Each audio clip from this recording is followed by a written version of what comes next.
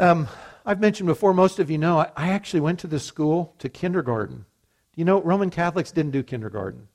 But my mom wanted me out of the house. She was willing to send me to a public institution for kindergarten, to get Mike out of the house for half a day 1 year earlier. So I did. I just grew up a couple blocks from here. I did go to kindergarten down the hall there in what we use as the library and the nursery.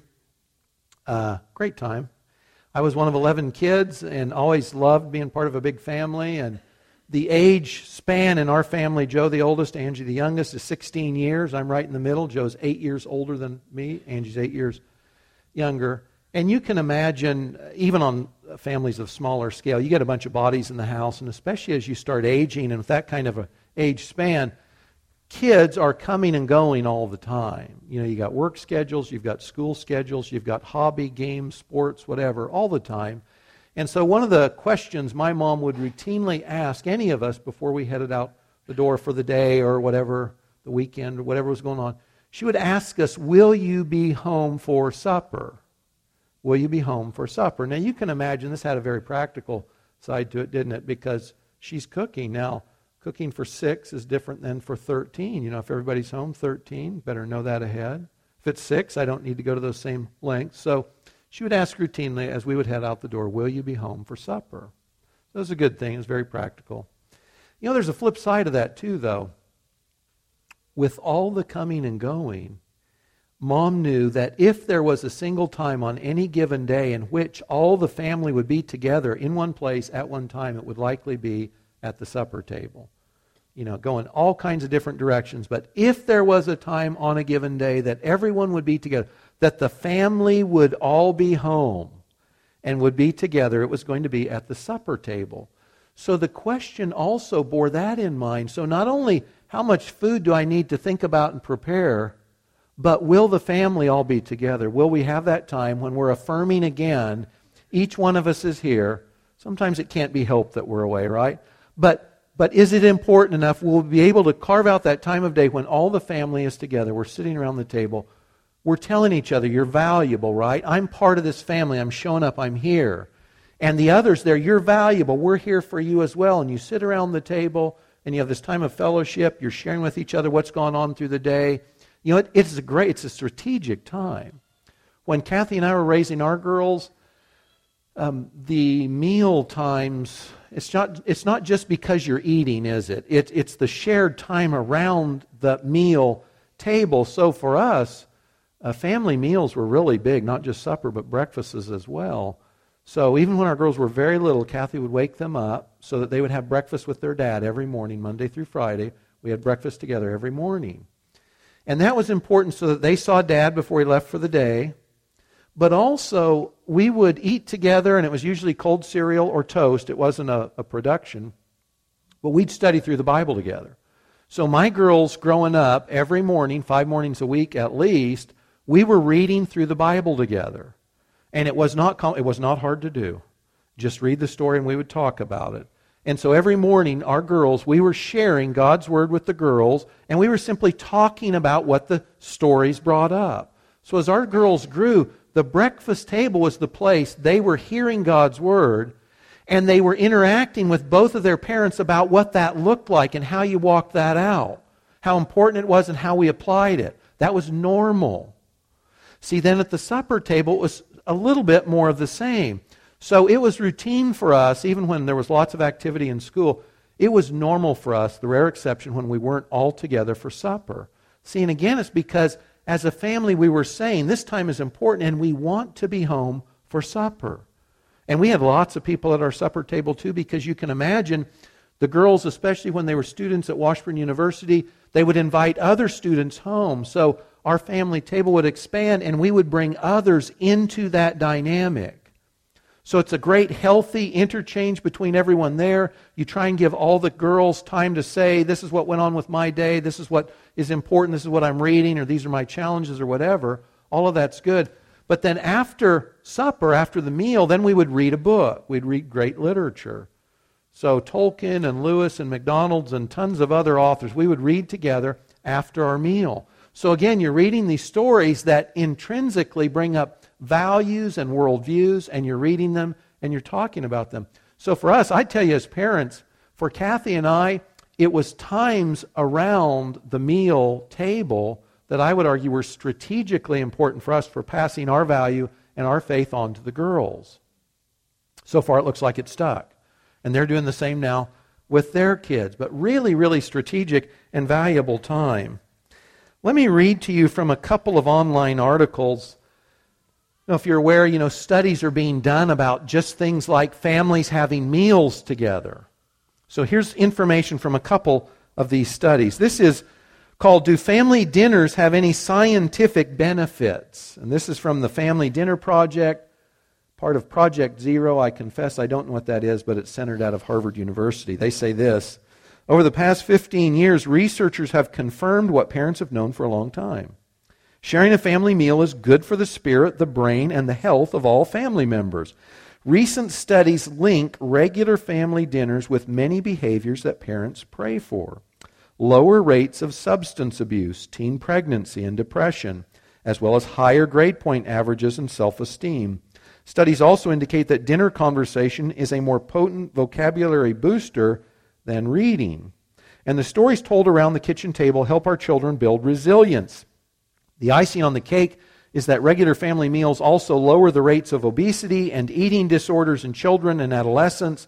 What else can families do that takes only about an hour a day and packs such a punch? This is based summary statements about surveys being done on the way families interact, specifically around mealtime.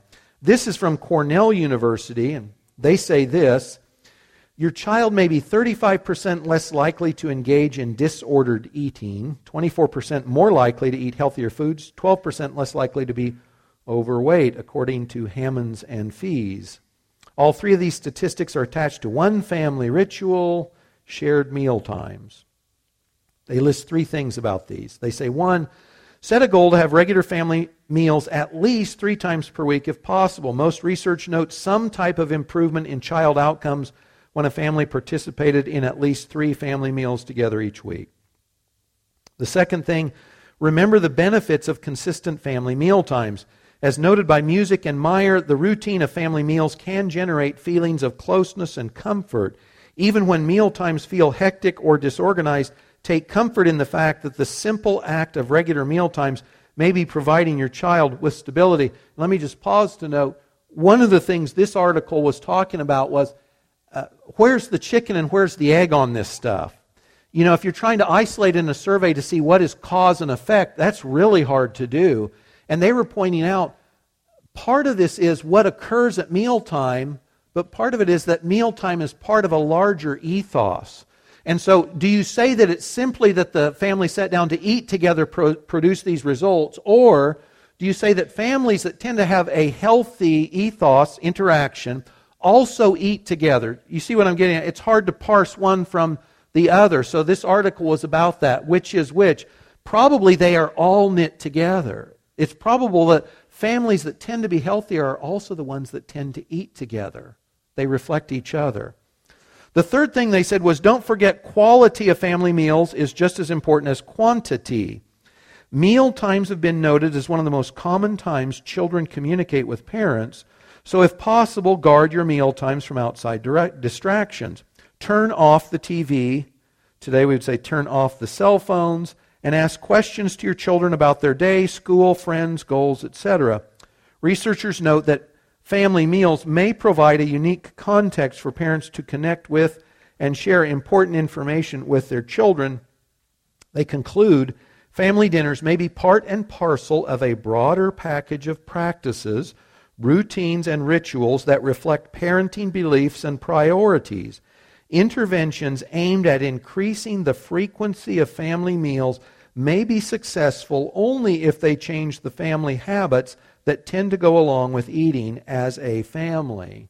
So we would know it's not the meal is not magical, but it's part of this larger whole. What does my family life look like? So part of it is what's going on in the mealtime for sure. It's the sharing of a meal. It's the interchange between all of us. It's the fact that we're gathered together. Part of it is the meal specifically, but also it's the ways in which the family time around the supper table is part of that larger family ethos. care is expressed, values are shared, values are transmitted. And it's the fact that the corporate meal is a reminder that we're all part of something bigger than any individual. The group is honoring the individuals in its midst, and the individual is honoring the group, right? It's both. So I'm there for the rest of my family members, and they're there for me. The simple fact that we're meeting together, that we've carved out that part of the day to sit down together and do nothing but interact around the meal, communicates a lot. Now, all of this, as you can imagine, is leading to a point. By the way, I hope your families, I hope you have great meal times. I hope you enjoy outstanding meals. And I hope you have great conversation around them. But we're really using this as a paradigm to talk about the family of God, the Church of Jesus Christ, and the kind of interaction God means to occur in His family. And this issue of what the positive benefits are like for a family, a nuclear family, your family, my family, that's reflected around our meal times, that same kind of ethos and dynamic God lays out for His family, the church. And so we can use that as a healthy paradigm to say, does my participation in the church, in God's family, look like this? Are we as a church family doing the kinds of things that communicate this value to each other, and that we're communicating the group's important, and we're communicating that the individual's important, and that we're here for each other, and that we encourage each other? So that's the paradigm. Will you be home for supper as a way of saying, can we count on you? Are you going to be here? Are we going to be together? Are we sharing these times where we share ourselves with each other? That's what we're talking about. So the healthy dynamics that occur as families sit down to meals together should also be occurring in the family of God, and not just at meals, not just at Potluck Sunday. So, this is week 6 of the series, The Church as Family, and today's title is Home for Supper. That has to do with the regular and intentional fellowship we share as members of God's family, and this local expression of that family as we collectively meet Sunday mornings, or midweek, or men's groups, or at ladies' groups, or on and on. You know, I tell people, I regularly teach through books of the Bible, and I think that was Paul's method. He talks about that in Acts 20. I haven't failed to declare to you the whole counsel of God. I've told you everything. You know, some of us have hobby horses, and so if I teach the Bible, I avoid, or I only get to them occasionally, my hobby horses. But I will confess, this is one of my hobby horses. And I hope it becomes one of yours as we work through this a little bit this morning. The degree to which people in the family of God today minimize the importance of meeting together with the family of God is for me a key indicator of how lowly a view we have of God's exhortations to us and how little we value each other. So Jesus says, the world will know your mind by the love you have for each other.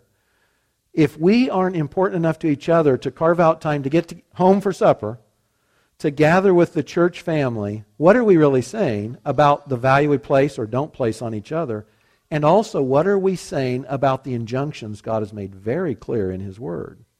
Are we dissing our Father and our brothers and sisters in Christ by the attitude we have simply related to meeting together regularly? So with that, if you have your Bibles or your study sheet starting in Hebrews 10 to cover this point specifically, let me read this and we'll make some conclusions based on it. Hebrews 10, verses 19 through 25. The writer says, Therefore, brothers, since we have confidence to enter the holy place by the blood of Jesus, by a new and living way which He inaugurated for us through the veil, that is His flesh, since we have a great priest over the house of God, let us draw near with a sincere heart in full assurance of faith, having our hearts sprinkled clean from an evil conscience and our bodies washed with pure water. Let us hold fast the confession of our hope without wavering, for He who promised is faithful.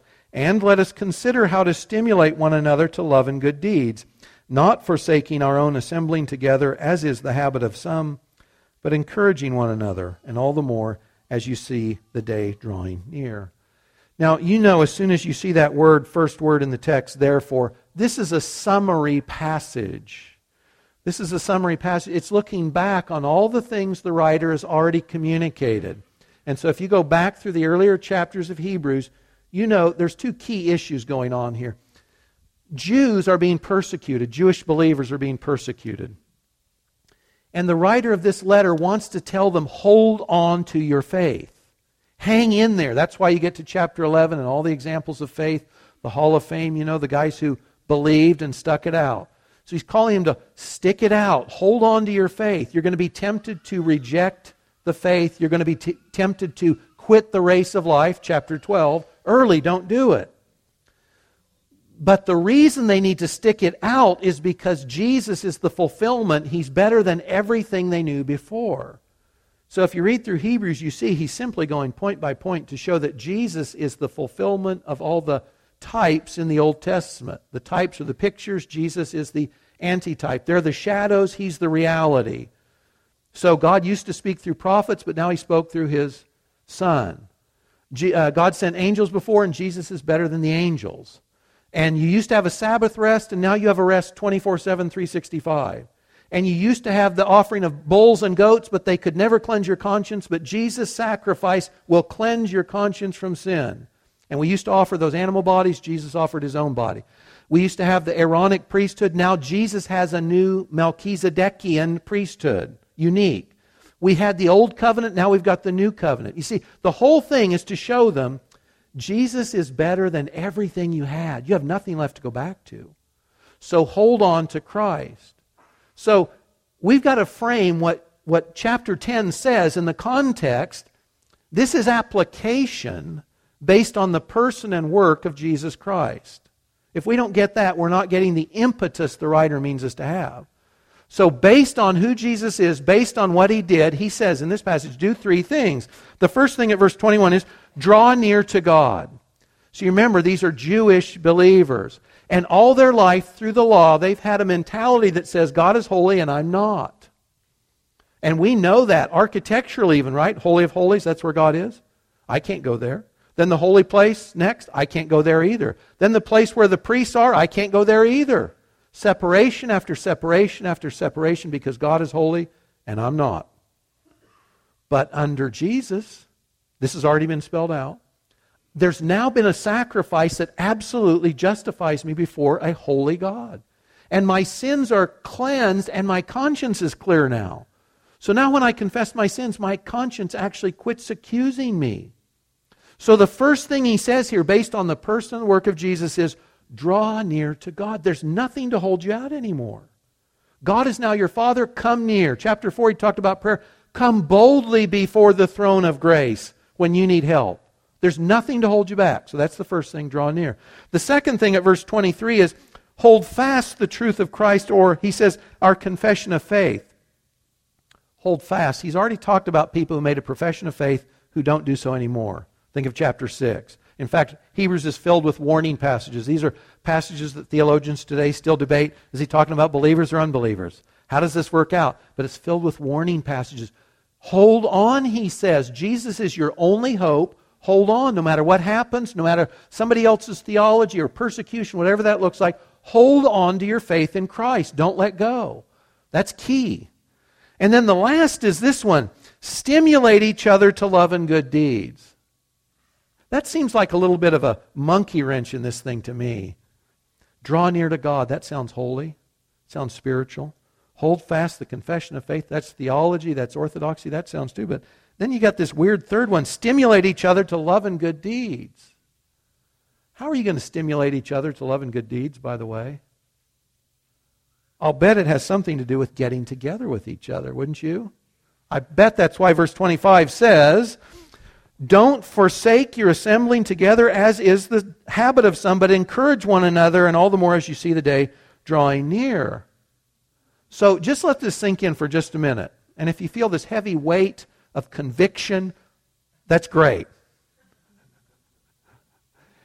Right? This admonition is based on the person and work of Christ. We're to encourage each other to love and good deeds, and it happens in the setting in which we've gathered together. Don't quit meeting with the other believers. So when we think of the person and work of Christ, we might think of high theology, and we might think of orthodoxy through the ages, and one thing and another. Guys, God puts this on the same level as those things. Drawing near to God in prayer, holding fast to orthodoxy. He says get together and encourage each other to love and good deeds. It's on the same level. This is based on who Jesus is. This is based on what He's done. And I think it's because of this. God knows that we tend to simply sort of default back to old ways. And that's why this thing keeps saying, hold on, hold on, hold on. The race is a marathon. Don't give up early. You talk about faith. My soul takes no pleasure in the one who withdraws. Those who please God have faith to the saving, this book says, of their souls. That's the encouragement here. Well, guys, this means we need encouragement from each other to stay in the race of life, to stay in the faith. We need the encouragement. Just like we need to draw near to God personally in prayer, we need the encouragement brothers and sisters in Christ give us to love and good deeds, to continue to confess the faith. We need it. This wouldn't be here otherwise. We need this encouragement. So let that sink in. One of the first things God wanted these believers to grasp related to who Jesus was and what He'd accomplished was their need to get together regularly. See, I think we just absolutely overestimate our own spiritual strength, as it were. We absolutely underestimate the degree to which we need the help of brothers and sisters to stay in the race of life. God has not overestimated us. He's not underestimated us. He says this is what you need to do. You see this as a model, too, in the early church, Acts 2:46. Continuing with one mind in the temple, bread from house to house. They're eating meals together. They're taking their meals together with gladness and sincerity of heart. This was simply going on in the early church. That was the norm. We're meeting together like a big family, and we're encouraging each other. In Acts 20, verse 7, Paul was headed back on the last leg of his third missionary tour, and he's headed back to Jerusalem, and he stops in Troas, and the text says, on the first day of the week when we were gathered together to break bread, Paul began talking to them. Paul knew everybody's gathered on the first day of the week, and I'll get them when I get there. The meeting will be going on. I'm just traveling through, but on the first day of the week, on Sunday, Lord's Day, I'm going to be there. I'll have my audience. I'll give them my last shot. He knows he'll never see them again. This is my last shot, and I know they will all be there on the first day of the week together. That's when I'll share with them, which he does. If you look in 1 Corinthians, it's interesting that chapters 11, 12, 13, and 14 all have to do with the meetings of the church. There's 4 chapters out of 16 chapters that just say, when you get together, be aware of this, don't do that, this is what it should look like. 4 chapters out of 16 are simply what time together should look like. The New Testament assumes the family of God is meeting together regularly, and apart from such times, the body is not built up, God's glory is minimized, and our faith flags, and for some of us it may fail. So, to the need that we have for encouragement, that we need these corporate times together, with the family supper sort of the paradigm, perhaps an image in our mind of what that might look like, but written large for the church. What happens when we get together? What does that encouragement look like? One thing is 1 Corinthians 14:26 says this way, let all things be done for edification. Let all things be done for edification. You might not be aware of it. This has been a guiding verse for this church. We had a discussion last Wednesday night in our home group just about things that had gone on in the church over the years. And this verse, when the family of God meets together, people should be encouraged. Edified means built up. It's like a house and you get up to the top of the roof. That's the thought. We're going to the top of the roof, top of the house, where we're encouraged when we get together. You know, guys, we've changed our services over the years because we've reflected and we've said we want people to be encouraged, and we think we're missing the mark because we're hearing from people that they're saying, I'm not encouraged. Or this thing that we're trying to do, it discourages me. It's not coming off the way we want. So maybe like a mom saying you don't have to eat Brussels sprouts. We've changed and we've inserted broccoli, let's say. We've changed things as we've gone because we've heard from enough people, this isn't doing what we want. God wants us to come away as a norm from our family times together encouraged, edified, built up. That doesn't mean that there won't be times when we get together and there's conviction and there's a sense of I'm missing it, I'm blowing it. That's all healthy too. But the norm is that we're edified when the church meets together. There's encouragement to do good, and this is back to Hebrews 10. As you see the day drawing near, if you don't know where you're going, you're hampered in making a plan for your life. Where am I going?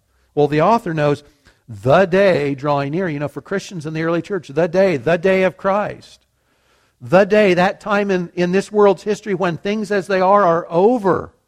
And God is ruling. His kingdom is brought in. He's ruling. And that day is arriving. So the author says, in light of that day that your life and mine will come to an end, that Christ will call one day, that we'll be united with Him, that eternal kingdom will be instituted. In light of that, he says, encourage one another to love and good deeds. Paul says it this way in Ephesians 2, we are God's workmanship. We've been created in Christ Jesus for good works, which God prepared beforehand so that we should walk in them.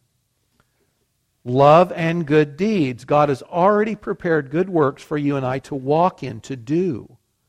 And when we get together, we should be encouraging each other. Are we doing the things God means us to do? In our home group, again, we've had conversations, and someone has shared about a conversation they had with someone else about the gospel, someone who didn't know Christ.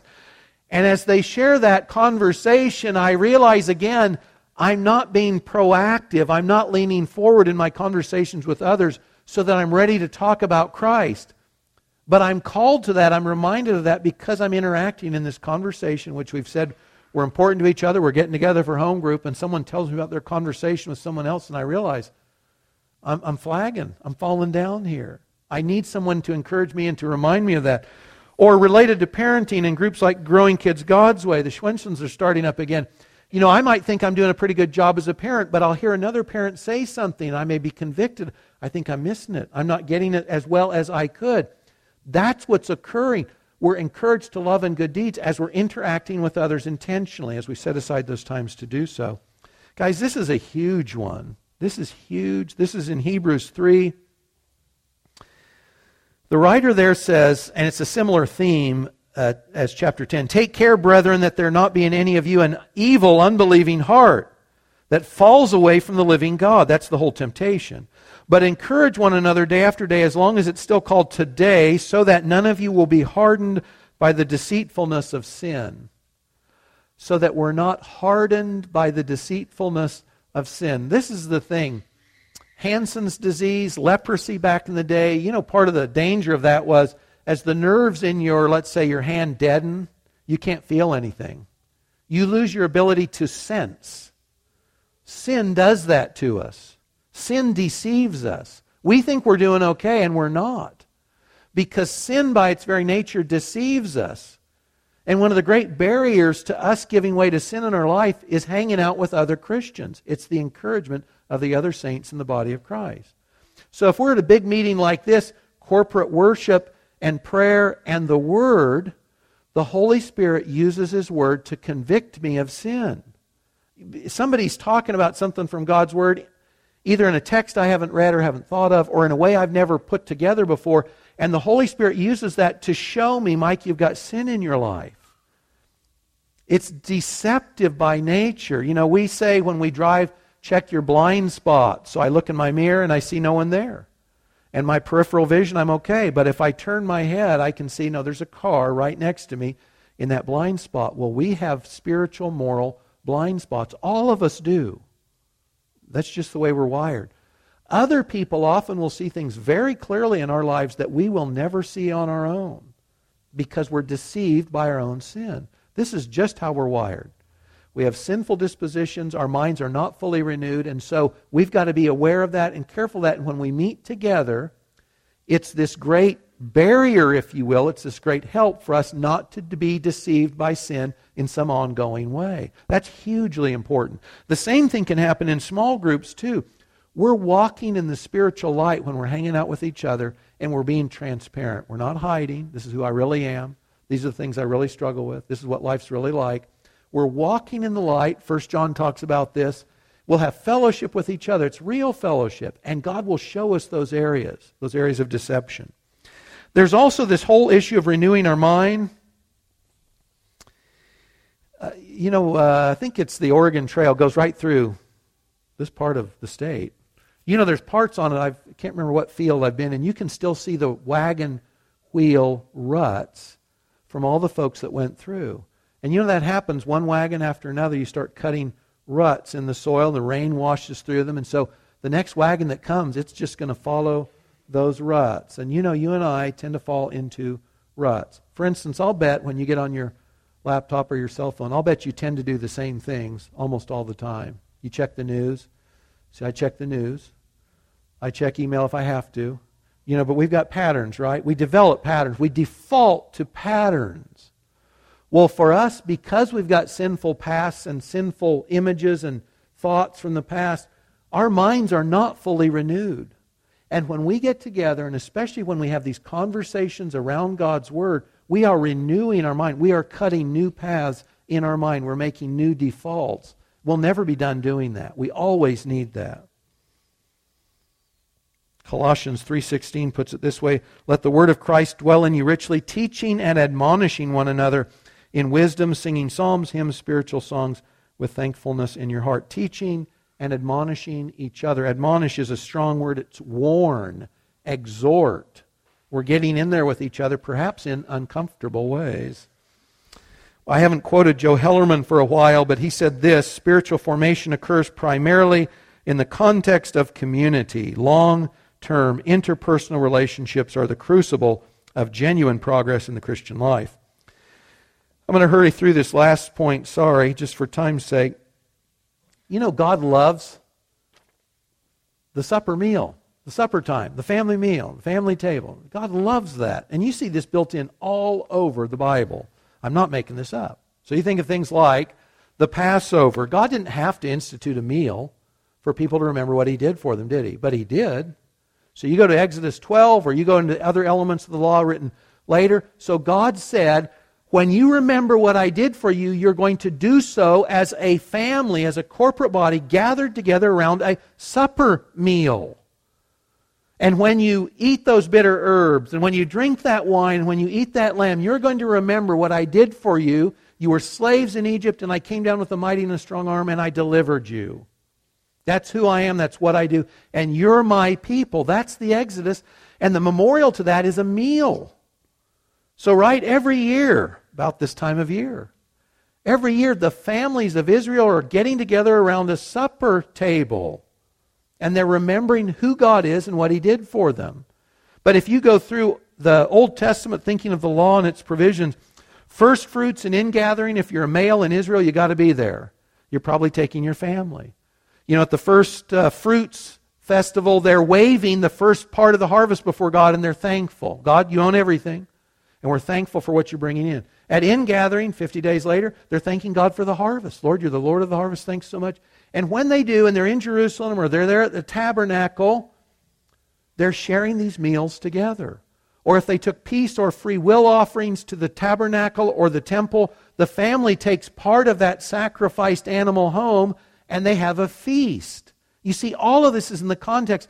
We're feasting together in front of God, remembering who He is and what He's done on our behalf, and we're giving thanks. All of these are meal-focused. The Lord's Supper, of course, no surprise that Jesus takes the Passover meal and He transforms that into what we call today the Lord's Supper, the Lord's table, communion. It's the same thing. Right? And so you go to 1 Corinthians 11, and the early church is doing what? They're having a meal together, a real meal, just like we have potlucks. In the context of that meal, they have the Lord's Supper together. They remember, they take the bread and the wine, they remember Christ and what He's done. It's around a meal. They're all around the supper table together. I love this. That's when God is showing Himself and showing us what's important to Him. Home for supper applies to all those gatherings of the church. And by the way, some of you, if you're old school, especially old school Baptists, you may have grown up in a setting in which you said, if the church, I've heard this, if the church doors were open, my family was there. Sunday morning, Sunday night, and Wednesday night. I think that's the way that worked. And some of you feel like that was a cross to bear. Now, I hope this is not a cross to bear, okay? And that's not what I'm talking about. When the church gathers, they should be encouraging. They should build us up. We should want to be there. If we don't want to be there, it's probably an indictment either on our own spiritual immaturity or lack, or on the same things on the element of the church body we're gathering with. I hope that's never true of any of us or ever true of this church, okay? But this shouldn't be a pain to be born, the family meeting together. It should be a pleasure to enjoy. So Sunday services, potlucks, men's groups, women's groups, moms to moms, men's advances, women's retreats, etc. Those should be joyful times when the family is getting together. We're affirming each other, and we are specifically trying to encourage each other. When I worked an 8 to 5 job Monday through Friday, favorite time of the week for me was Friday evening. So if I was driving home towards work, see, the work day's over. Even if I've got reports to produce, the work day is over, the work week is over. And as I head home, I know that we're all going to gather together at the supper table that evening, and we'll all be there. And the school week is over, right, too. So the work is done temporarily, and we're going to hang out, and Kathy's going to have prepared a great meal, and we're going to hang out, and we're going to have a great time together. And for me, it was the high point of the week. The work's over. And I get to go home, and I get to hang out with my family. And we'll catch up with each other, and we'll share those things that are important. It'll be it'll be a meaningful time. That was the highlight of the week for me. And friends, let me close with this. There's a supper meal coming. There's a meal you don't want to miss. So when that day, Hebrews 10, when that day arrives and King Jesus is ruling over a new heaven and a new earth, and he sets up that banquet, you remember he told his disciples in Luke, I won't do this again until I do it with you in the kingdom of heaven. There's a meal coming. We're going to sit around a great table, and all the children will be home, and the work will be over, and the only thing you need to know to get there is you got to be in God's family, and he has not made that hard. If you want to become a child of God and you're not, we simply say to Jesus, thank you for what you did on my behalf, that it was your body broken for me. It was your blood spilled out to cover my sins. See, we're not working hard to get in God's family. He's glad to welcome us in. He'll adopt us. You just say, that's me. And you'll be there. We'll be. This is real, by the way, guys. This isn't movie. This isn't make-believe. The day's coming, and we'll be there. And you'll say, wow, we're here.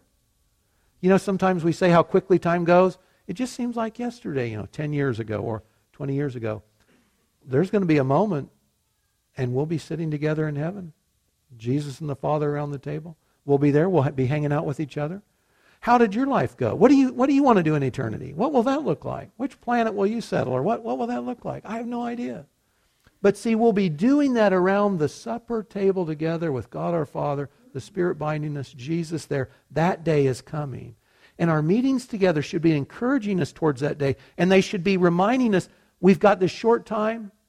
Hold on to the faith. Draw near. Absolutely. But see, gather together to encourage each other to love and good deeds, to hold on to the faith, to go through to the end.